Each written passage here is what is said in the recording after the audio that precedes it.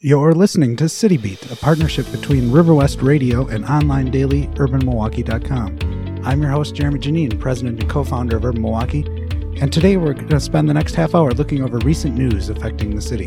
Today we will look at a debate surrounding the city's $40 million contribution to the $285 million Komatsu deal, believed to be the largest urban manufacturing proposal being discussed in the United States.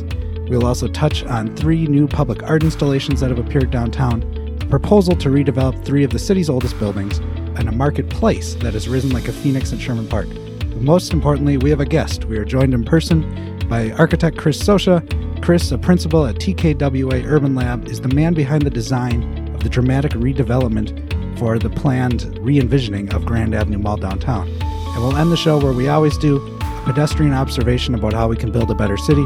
This time, we will discuss pattern languages and how they can lead to better design. I think our guest might have some opinions. Stay with us.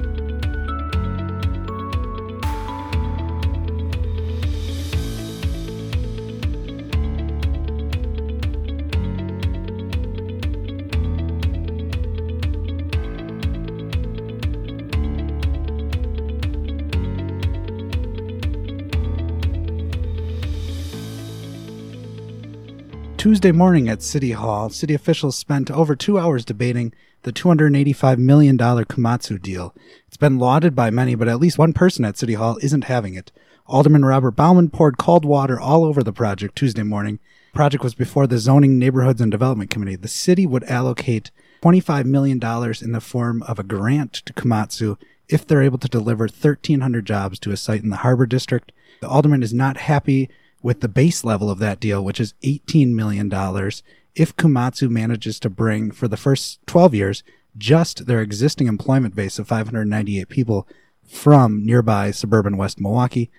He also isn't happy that the city is on the hook to pay $15 million for the Riverwalk segment, unlike much of the city where the Riverwalks are financed between a partnership of the city and the nearby property owner. The city, in this case, would own nearly a mile in length of new Riverwalk, but that would come with the city having to pay for all of it, and the city would be repaid through incremental property taxes on this deal. There's a whole lot to this.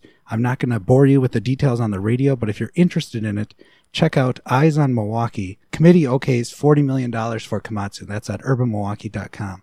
Jumping into our next story so we can get to our guest, and also because it's a visual story that maybe just isn't perfect for the radio, but we'll have a suggestion for you at the end. 3 new pieces of art have emerged downtown in as many weeks. Led by Milwaukee Downtown, the Business Improvement District, 2 bus shelters have been decorated with new art. They're both on Water Street, just south of the intersection with Wisconsin Avenue and just north of it. A parking garage has also received a bit of lipstick in the form of a new mural from artists Fred Kames and John Kowalczyk.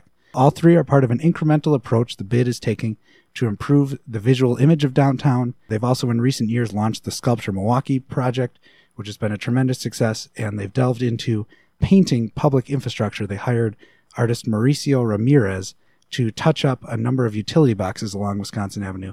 Well, these new pieces are kind of branching off from Wisconsin Avenue and really trying to add life. Do they succeed? Do they not? You can judge for yourself by going to UrbanMilwaukee.com and reading our piece, Friday Photos, Artist Bid, and Live in City Streets. Or, you can simply go for a walk downtown and check them out for yourself. Far west side of the city, another new proposal broke this week, or a request for proposals, actually. The United States Department of Veterans Affairs, which runs the Zablocki Center, maintains maybe a loose word for the status of some of these buildings, but a complex behind it that dates back to the Civil War, and it's made up of 43 buildings. It's known as Soldiers' Home. Well, there's been a large push in recent years to redevelop that complex, not to tear it down, but to adaptively reuse those buildings, largely as housing for homeless veterans. The Old Main, which is the kind of iconic building at the center of it, is being redeveloped by the Alexander Company. That's about to start construction in early 2019. But the VA has issued a request for proposals this week for 3 buildings to be redeveloped. They do not need to be redeveloped as housing. So it'll be interesting to see if things like the Ward Memorial Theater can that be redeveloped as something that takes an advantage of its location on the Hank Aaron Trail. The entire complex is among the oldest buildings in the city. It was built between 1865 and 1930. It was designed as a refuge for soldiers. Feel free to check out the article and learn a lot more. We've had extensive coverage over the years on this. Eyes on Milwaukee, VA redeveloping more of Soldiers' Home. And our last thing to touch on is the Sherman Phoenix. I had the chance to see it firsthand this past weekend. It opened on November 30th, so I let them work out the kinks for about a week. It was tremendous to see just how far along it is. But if you're wondering what that is, it's the former BMO Harris Bank building built in the 1920s for the Sherman Park State Bank at 35th and Fond du Lac. It's a tremendous re-envisioning by developer Julie Kaufman and her partner Joanne Sabir at what is a new marketplace. I don't want to call it a food hall necessarily, but it's in that realm because a lot of their tenants do stuff well beyond food. And this, I think, besides being something you should go check out, is the perfect time to segue into our guest. Chris is here because he is involved in designing a new food hall and, well, a lot more beyond that. Chris, thanks for joining us. Why don't you tell us a bit about what you're up to? Sure. Thanks, Jeremy. Appreciate you having me here today. As you mentioned, I'm a principal and architect at Kubala Washako Architects. We're a Cedarburg-based design firm, and I lead our Milwaukee-based office called Urban Lab, or TKWA Urban Lab. We're in Walker's Point. We've been there for almost 2 years now. And so I've been working with the owners of what is now called The Avenue, formerly known as the Grand Avenue, for nearly 3 years in sort of reconsidering what can happen with what is effectively a dying downtown urban mall. When I came on the scene, there were a handful of shops, still operating a food court that resembled sort of a 1980s food court on the third floor. And we were given, in a lot of ways, sort of carte blanche in terms of... And when are we talking about? When did you come on the scene? We came on the scene roughly January of 2016. And really, we started thinking about this project and the area almost 2 years before that when we were doing a study of Westtown that was looking specifically at 4th and Wisconsin as a surface parking lot across from the convention center that's been dormant since about 1985. And it was really through this study that asked a really important question: why was Westtown less alive, less vibrant, if you will, than, say, Easttown, Third Ward, Walker's Point, and other adjoining neighborhoods? We sent that off to the owners of the mall, who, for the first time in decades, we had local owners, steering the future course of the Grand Avenue, and it was an opportunity to finally influence change. So we sent them this study and said, listen, there's a lot that needs to be healed, and you're a big part of the problem. We can help you out. So this is before you get the job. You're just, hey guys, I have this plan. Check it out. Yeah, exactly. I had an in to Tony Janowick, who is one of the prime partners in the ownership group, and he runs interstate parking. And I remember thinking, ironic that I'm potentially going to work with the owner of surface parking lots to bring life back to the heart of the city. It seemed like a disjointed idea, but through his wife, who was looking to do a project at the mall, she made the introduction and said, Tony, you really need to be working with Chris and his team as you reconsider what could happen here. And who are the other owners of the mall? So there are multiple owners. Tony Janowick is one. Josh Krisnick, who is with Hempel Companies, he's actually located in Minneapolis, but he's here in Milwaukee almost every week. Chuck Biller is also part of the Interstate team. And there are other owners in this group that have kind of a smaller share. Really, in the end, it's Josh and Tony that are the ones guiding the project. And as a bit of background on the mall, we have what you think of as the mall is what you see along Wisconsin Avenue. I think you described the intersection of 3rd and Wisconsin as the intersection of Main and Main. It should be this really active place. But one of the things that's happening is behind the mall is really what Tony was interested in when he bought it, a 1,700 car parking garage. And as Josh told me in an interview last week, they paid $23 million for the mall. I think I have that figure right. And $1.5 million, or I have this backwards. See, this is why I need to talk out loud. They had paid $23 million for the parking garage and $1.5 million for the mall. So the mall was this kind of thing they were stuck with. And it turned out you were a guy with ideas. Yeah. They make the joke pretty often that they bought a parking structure and happened to get a mall. And it happened to be 3 city blocks in the heart of downtown. And so they know how to run parking, and they know how to do that very well. They didn't have as clear ideas, in terms of how you can bring this very large thing that is institutional in some ways. So many people that have grown up in the city or spent time here have some relationship to the Grand Avenue and have memories of it. And so we help them chart a course that thought about, as retail is changing everywhere today, how do you take something and repurpose it so it has value in today's world? And let's talk about the mall, because it's got this perception that, now it's close to vacant. I saw it last week. It's clearly there. But when you start on the project, was there over 100 leases that were actually active in the mall, or something near that? Yeah, you'd be surprised what was going on. Frankly, I hadn't spent a lot of time in the Grand Avenue outside of my studies of it, and I've been going to the downtown Y for years, so I was always above it, but never really in it. And when I started spending more time there, I realized, there are in fact a lot of businesses here. They were sort of unusual. Some were smaller in scale. There were actually a number of offices at one point over in the Plankington Arcade. And so, but many of these were businesses that were turning over pretty quickly, that weren't attracting necessarily a lot of foot traffic. And so these were businesses, a lot of them just on 5-day out leases. Some had more term, like up in the food court where you had more notable, restaurant franchises. Yeah, I think Rocky Rococo probably had been there since the moment the mall opened in the 1980s. I feel like Milwaukee Record will never forgive me for Rocky Rococo's demise in the Grand Avenue. Well, I guess let's talk about that, because there's big things that were announced last week, but I think to the credit of the mall's developers and you, there was stuff that's already underway. Talk about, we had a lot of news last week, but what's happened since this big plan was unveiled a year or two ago? Right. So in April of 2016, we unveiled really the first glimpse of a vision for what this place could become. Again, 3 city blocks transformed, and the thesis was, effectively, you take the third and second floors and create office space. You move a food-centered business to the first level. And in the Plankington side, which is immediately east of what we know as sort of the more mall atrium-like experience, the idea there was to take the second floor, which was currently office spaces and some retail mixed in, and convert it to 52 market-rate housing units, so apartments. Below that, it will remain retail.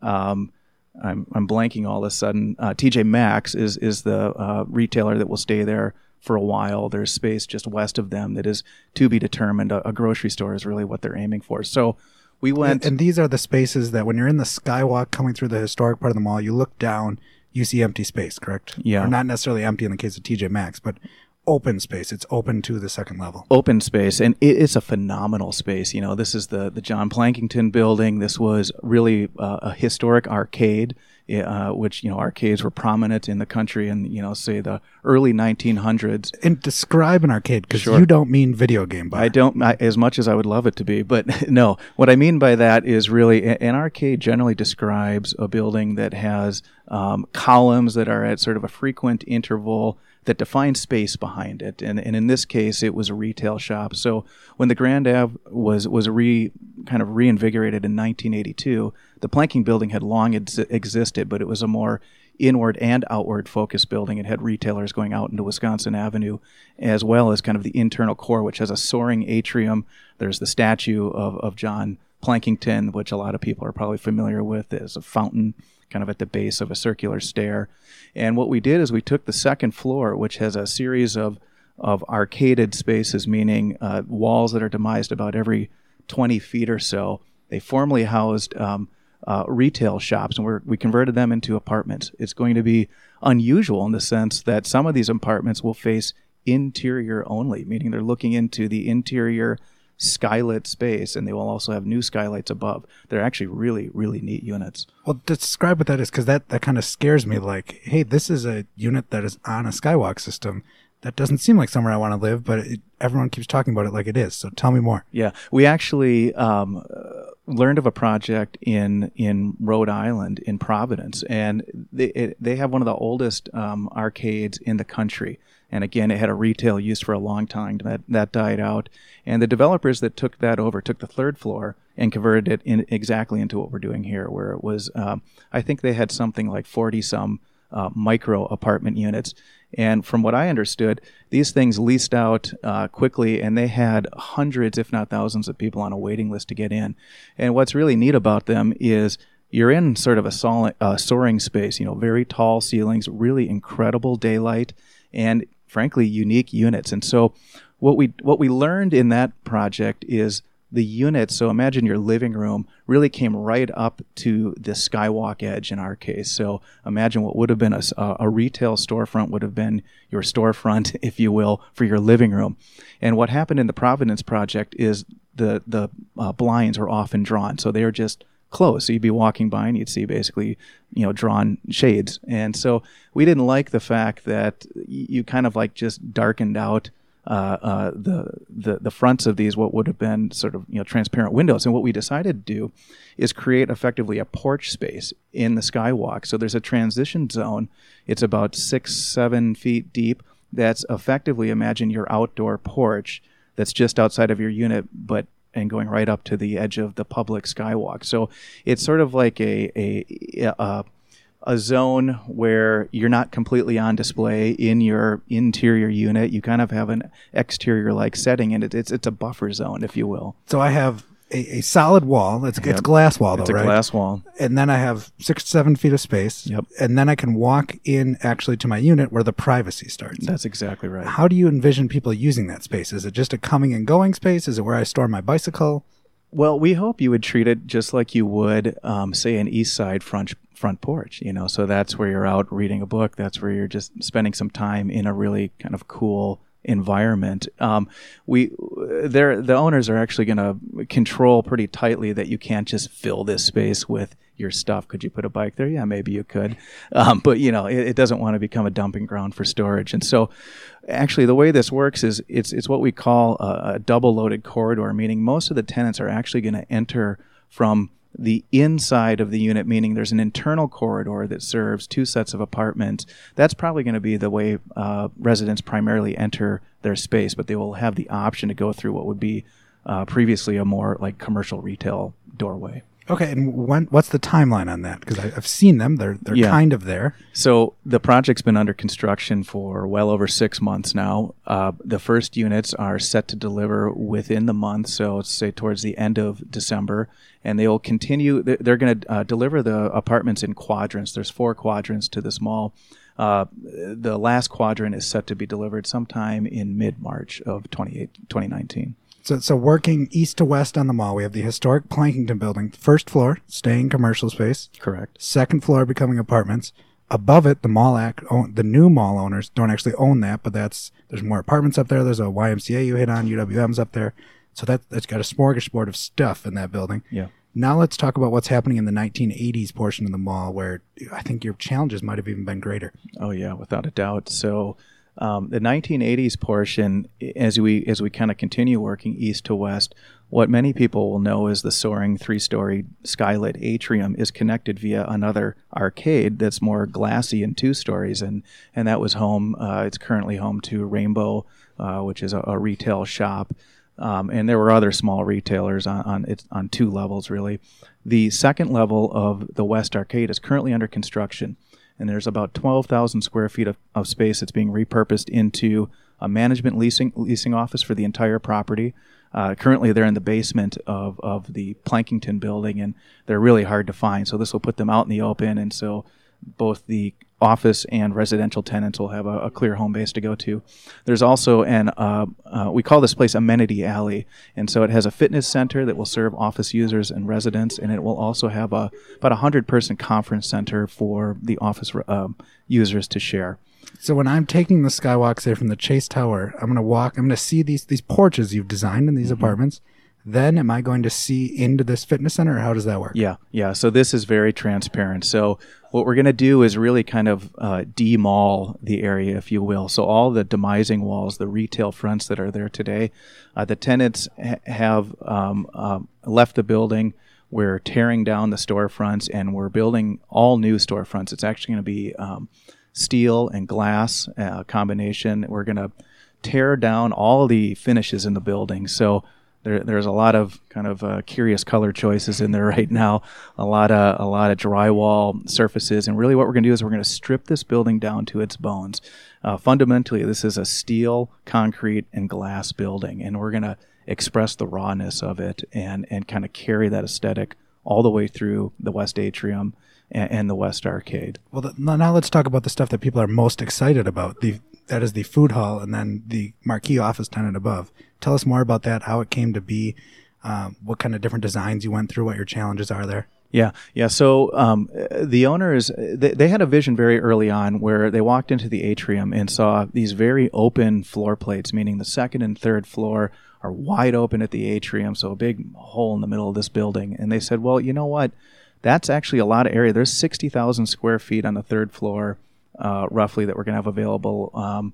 There's going to be almost, I believe, about 70,000 square feet, if not more, on the second floor. So what you're talking about is if I can jump in my time machine, I'm standing at Rocky Rococo, I'm looking at Culver's. Yep. There's empty space in between. Correct. When you say floor plate, you're envisioning a new floor right there. A new floor. So what we're going to do is actually selectively infill some of the floor to add floor area. And why that's important is there's not a lot of places downtown where you can give an office tenant 60,000 square feet of contiguous space.